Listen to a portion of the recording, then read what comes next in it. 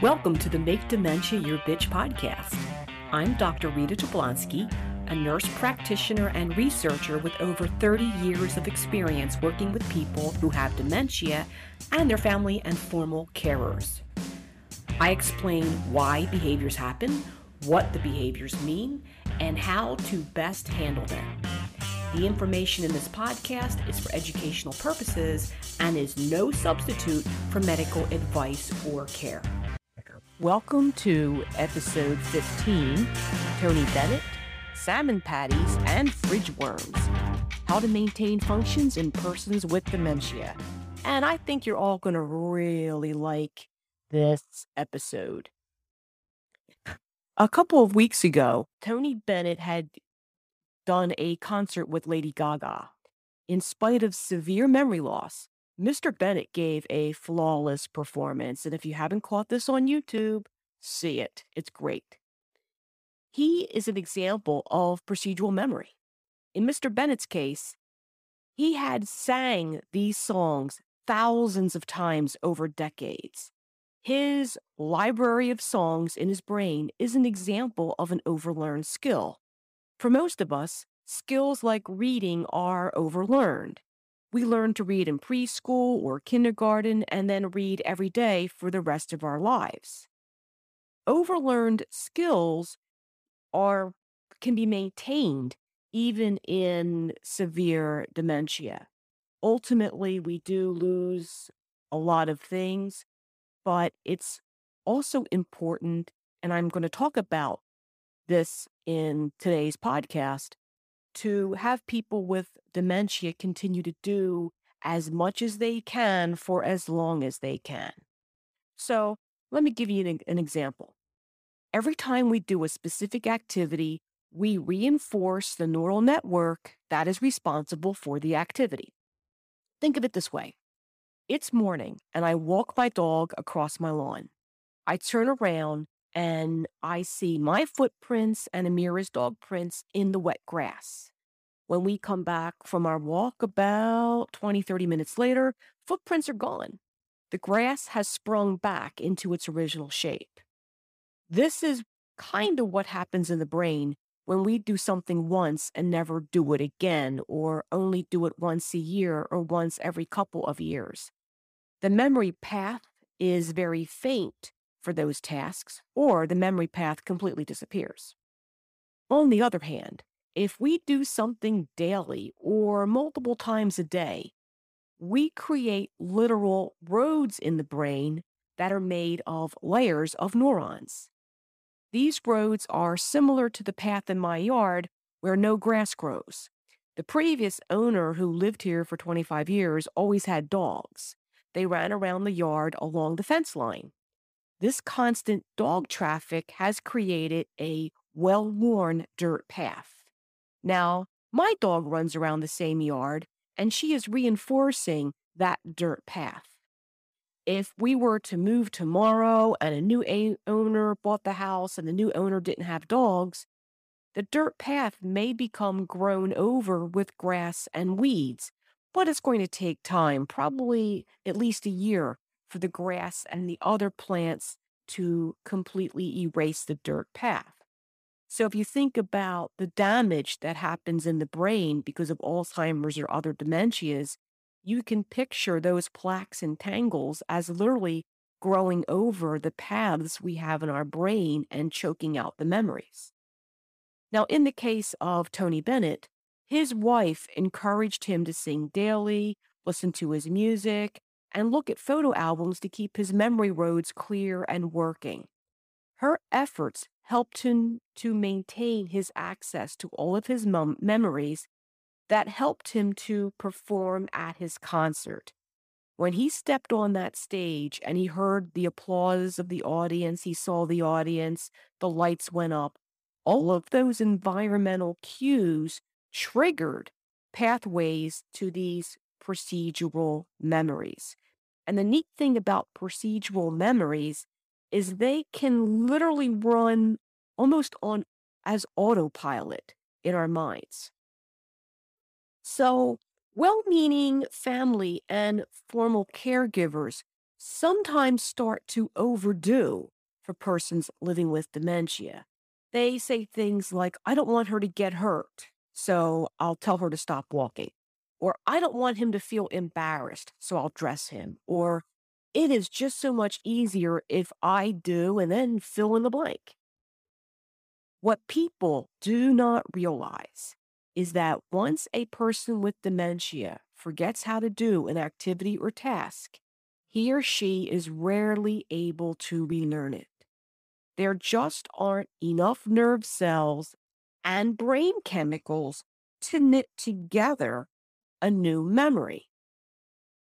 And I had some experience as a caregiver where I saw that in action. In 2014, I very stupidly remarried and became the carer for my now ex husband's mother, who happened to have dementia. When I first met Mary, she was sitting in her bathrobe in a recliner. She had just lost her husband of 60 plus years, and she appeared to be a very frail, sad, almost bird like woman, very delicate. She needed a walker to ambulate around the house, and all she ever did was walk back and forth from the bathroom. Her son was extremely concerned that she would fall and injure herself, so he constantly told her to sit down, like every 10 freaking minutes. If he found her standing or walking around the house, he would fuss. Go sit down before you hurt yourself. And she was miserable. When I became her caregiver, I encouraged her to move around my house. I wanted to find things that Mary would enjoy doing. At the time, her son traveled extensively for his work and was gone for days at a time. Without his constant fussing, Mary was a completely different person. One of the first things I started was taking her out for weekly outings, and we started with a shopping trip for an updated wardrobe. She had lost a lot of weight, and everything she owned was several sizes too big. Once we bought her some outfits, Mary was thrilled. She ditched that bathrobe, and every morning she would get dressed and show off her new outfits, and it was really a lot of fun. I discovered that Mary had been an avid and talented gardener. She would talk about her flowers and plants for hours. But she really couldn't go up and down stairs to get to the garden. She was very unsteady on the ground because the ground was uneven. So I adapted. I brought the garden to her. I went to Walmart, bought several plastic tubs, and I put them on my back deck. We put potting soil in the tubs, and we planted herbs and flowers in them. We would go out every evening after dinner, and she would water or weed the tubs. I mean, sometimes she was leaving the weeds and pulling out the plants, but it wasn't about successful plants. It was about Mary enjoying a hobby, Mary enjoying herself, having meaningful activity. After that, we would sit out on the deck and read together. Mary started washing dishes and helping with light housework. Now, I usually had to go behind her and redo it, but again, it wasn't getting the stuff done that was the goal. It was Mary interacting. She started to gain weight. She became visibly stronger and she seemed much happier. She still had the dementia. It didn't go away. But having her on a schedule and keeping her active with stuff that she liked and she wanted to do, and that's the operative word here. A lot of families will keep somebody active and they'll give that person living with dementia stuff to do, but it's not anything the person living with dementia would want to do. But I learned that keeping Mary active with activities that meant something to her helped her stay fairly independent with her own care. She was declining, but we were slowing the slope down. We were slowing down the decline. And I have to go back to meaningful activities that the person enjoys. I don't think Tony Bennett would have liked it if his wife decided to teach him how to knit, or if she decided one of his activities that he should do every day was not music, but he should maybe wash dishes or do laundry.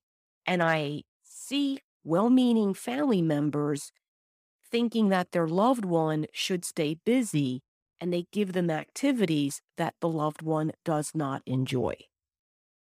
I have seen some women with advanced dementia enjoy holding a baby doll. And I know there's controversy about that, but they have this baby doll and they seem happy with it. I've also seen people with severe dementia gravitate toward a stuffed cat or dog, and they like that stuffed animal. If I were to get dementia and you were to hand me a baby doll, I'd probably throw it across the room. But if you were to give me some type of computer or pad, or tablet, I would probably be entertained with that for a while because it's stuff I enjoy. Shoot, maybe my kids, should I get dementia, will set me up with a fake podcast studio and I'll just sit there and talk for hours. Again, it has to be meaningful to the person with dementia. So going back to Mary, every time her son returned from his business trips, he would fuss at both of us because of Mary's mobility. She's going to fall and break something. Nah, nah, nah, nah. What he failed to realize was that his care, his restriction, was not only making her more unhappy and depressed, and me too, he was increasing her risk of falling because he was keeping her from walking around regularly. He was stealing away her ability to do things. When a person with dementia stops doing a task, they risk forgetting how to do that activity. As the disease moves on, they are unable to remake those memories. So another thing I learned is that Mary always used to make salmon patties on Fridays. It was Fish Friday. When I encouraged her to make her salmon patties or to help with our tub garden, I was keeping her procedural memories, her task memories alive. I was pushing away the day where she would become dependent on others for care. And speaking of salmon patties, Mary made them every Friday for as long as she lived with us. And sadly, she died from congestive heart failure 8 months after I became her caregiver. I'm grateful for the experience because it humbled me and enhanced my ability to help family caregivers. Mary showed me that meaningful activities are very important for people living with dementia. I learned to modify her favorite activities so that she could engage in pleasurable hobbies.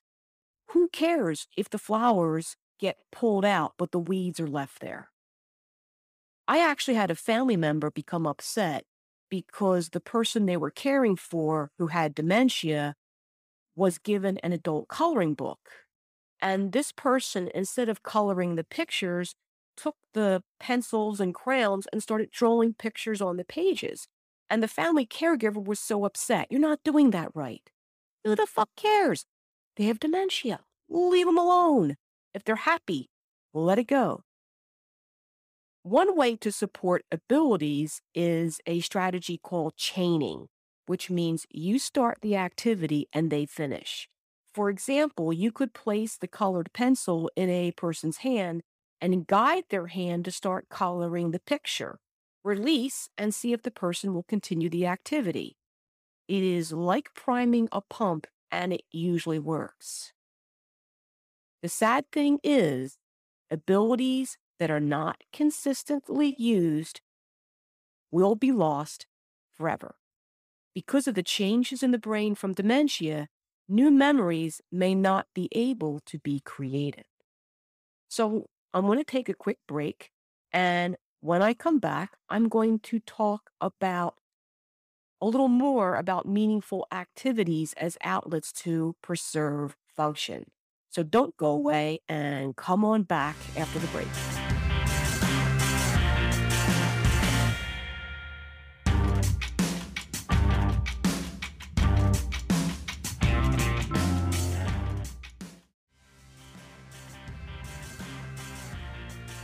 Welcome back. So, I'd like to talk about meaningful activities as outlets to preserve function. People with dementia are vibrant, wonderful people who happen to have a little or maybe a lot of forgetfulness. Here's the take home message though: that drive, that search for meaning, that desire for affection, that desire to be heard, all of those drivers remain. What changes is that the outlets for the expression of these important desires and drives get cut off by the dementia, regardless of the type. The loss of these outlets create anger, frustration, irritability, and other behaviors. Sensitive and meaningful interactions with others can reduce the isolation felt by people with dementia and can also help maintain their function. My son, Mark, is an avid fisherman. When he lived at home, he kept his bait, those big, red, gross night crawlers, in the garage fridge, which also happened to be where I kept the overflow food and I used to defrost items. So, warning, this next part is really, really gross. So, if you have a weak stomach, you may want to maybe fast forward a few seconds. One Saturday, I go into the garage to pull out some ground meat that I had defrosted, and I opened the garage fridge door, and there were freaking ginormous night crawlers all over the fucking fridge. I mean, everywhere. I lost my shit. Stephen King couldn't make this stuff up. Apparently, the night crawlers were either very hungry or were seeking an escape route or a combo of both.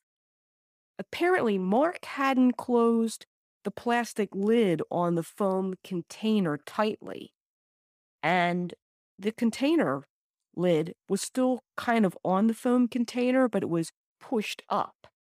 So they had squeezed out of the foam container by pushing the plastic lid up and then crawled out. And here's another fun fact: those fuckers can scrunch themselves up so that they appear to be an inch long, but they can stretch out to, I kid you not, nearly a foot. I found this out because all had stretched out to their maximum capacity. Some were stretched out within the folds of the white accordion gasket that lines the edge of the refrigerator door.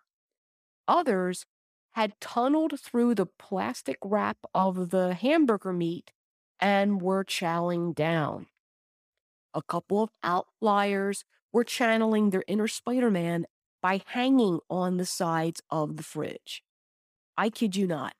I think there were 20 of these damn things, so I'm not sure if they had had a warm orgy, if they had invited friends, or if they had engaged in cellular division. At the time of this incident, the fridge was relatively new and in great working order other than needing to be dewormed, so tossing it out was not an option. And at the time, I couldn't afford to throw out a relatively new refrigerator. After unleashing my volcanic temper and spewing language that could melt titanium, I handed Mr. Mark a bucket, some rags, and bleach, and I put him in charge of Operation Worm Cleanup. I felt bad a few minutes later after the initial eruption of Mount Rita, so I wound up helping Mark. It was mother-son bonding time, yay. And as I was picking out these worms, well, no, I made him pick out the worms, but I cleaned the surfaces. I suddenly thought, wow, These worms are such a great metaphor for dementia-related behaviors. And here's why. The night crawlers did not have a meeting and decide to freak out the red-headed human. They were being worms. And what do worms do? Worms crawl around, and worms eat stuff. Worms don't like being stuck in little foam containers. I created the situation by allowing the hungry worms to be in the fridge in the first place and then placing food in their vicinity. The person with dementia does not do things to piss off the caregiver. The individual's personality and drive and need for a purpose remain. Dementia keeps those pieces boxed inside the person. Just like the worms, the person with dementia wants an outlet for that drive and energy, but is not able or no longer able to channel these existing desires into appropriate, for us, appropriate venues. If I do not provide an outlet for that energy, drive, or purpose, then I create a problematic situation for the person living with dementia. If the environment is not a good fit for the person's personality, you will see behaviors that may not make sense, may be dangerous, or may increase the effort of caregiving. The trick here is to provide outlets by providing safe activities that are aligned with the person's pre-dementia personality, occupation, and favorite hobbies. And I talked about bringing the garden to Mary. That activity may have to be modified to make it safe. For example, I have a neighbor with dementia who was an active gardener. He still loves to mow the lawn, like multiple times a day. No matter how hot it is outside, there he is, mowing his lawn. He will not stop until the mower runs out of gas. His wife was terrified that he would become dehydrated, he would pass out from heat stroke, or he would get injured from the mower. When his wife tried to bar him from mowing the lawn, he became extremely angry. So his wife gave up and let him mow the lawn to his heart's content. Knowing what I do for a living, my neighbor's wife asked me for some ideas. I recommended a cordless electric lawnmower with the blades removed. I happen to own 2 electric lawnmowers, and that's another story for another day. I know from personal experience that you are lucky if the battery lasts an hour, even less on hot days. Their son took my advice and bought Dad a new cordless electric mower for Father's Day. Son also removed the blades as an added precaution. Now, my neighbor mows for about an hour and the mower stops. He takes it into the garage where his wife pulls out the battery and puts it on the charger. It takes several hours for the battery to charge, which creates a mandatory break. Win-win, everyone is happy. And if you have night crawlers in your fridge, feed them cornmeal. If we had done that, the little fuckers probably would have stayed in their container and not have cruised all over my fridge. So thank you for listening. I enjoyed hanging out with you today. And together, let's make dementia our bitch. I hope you found this podcast helpful.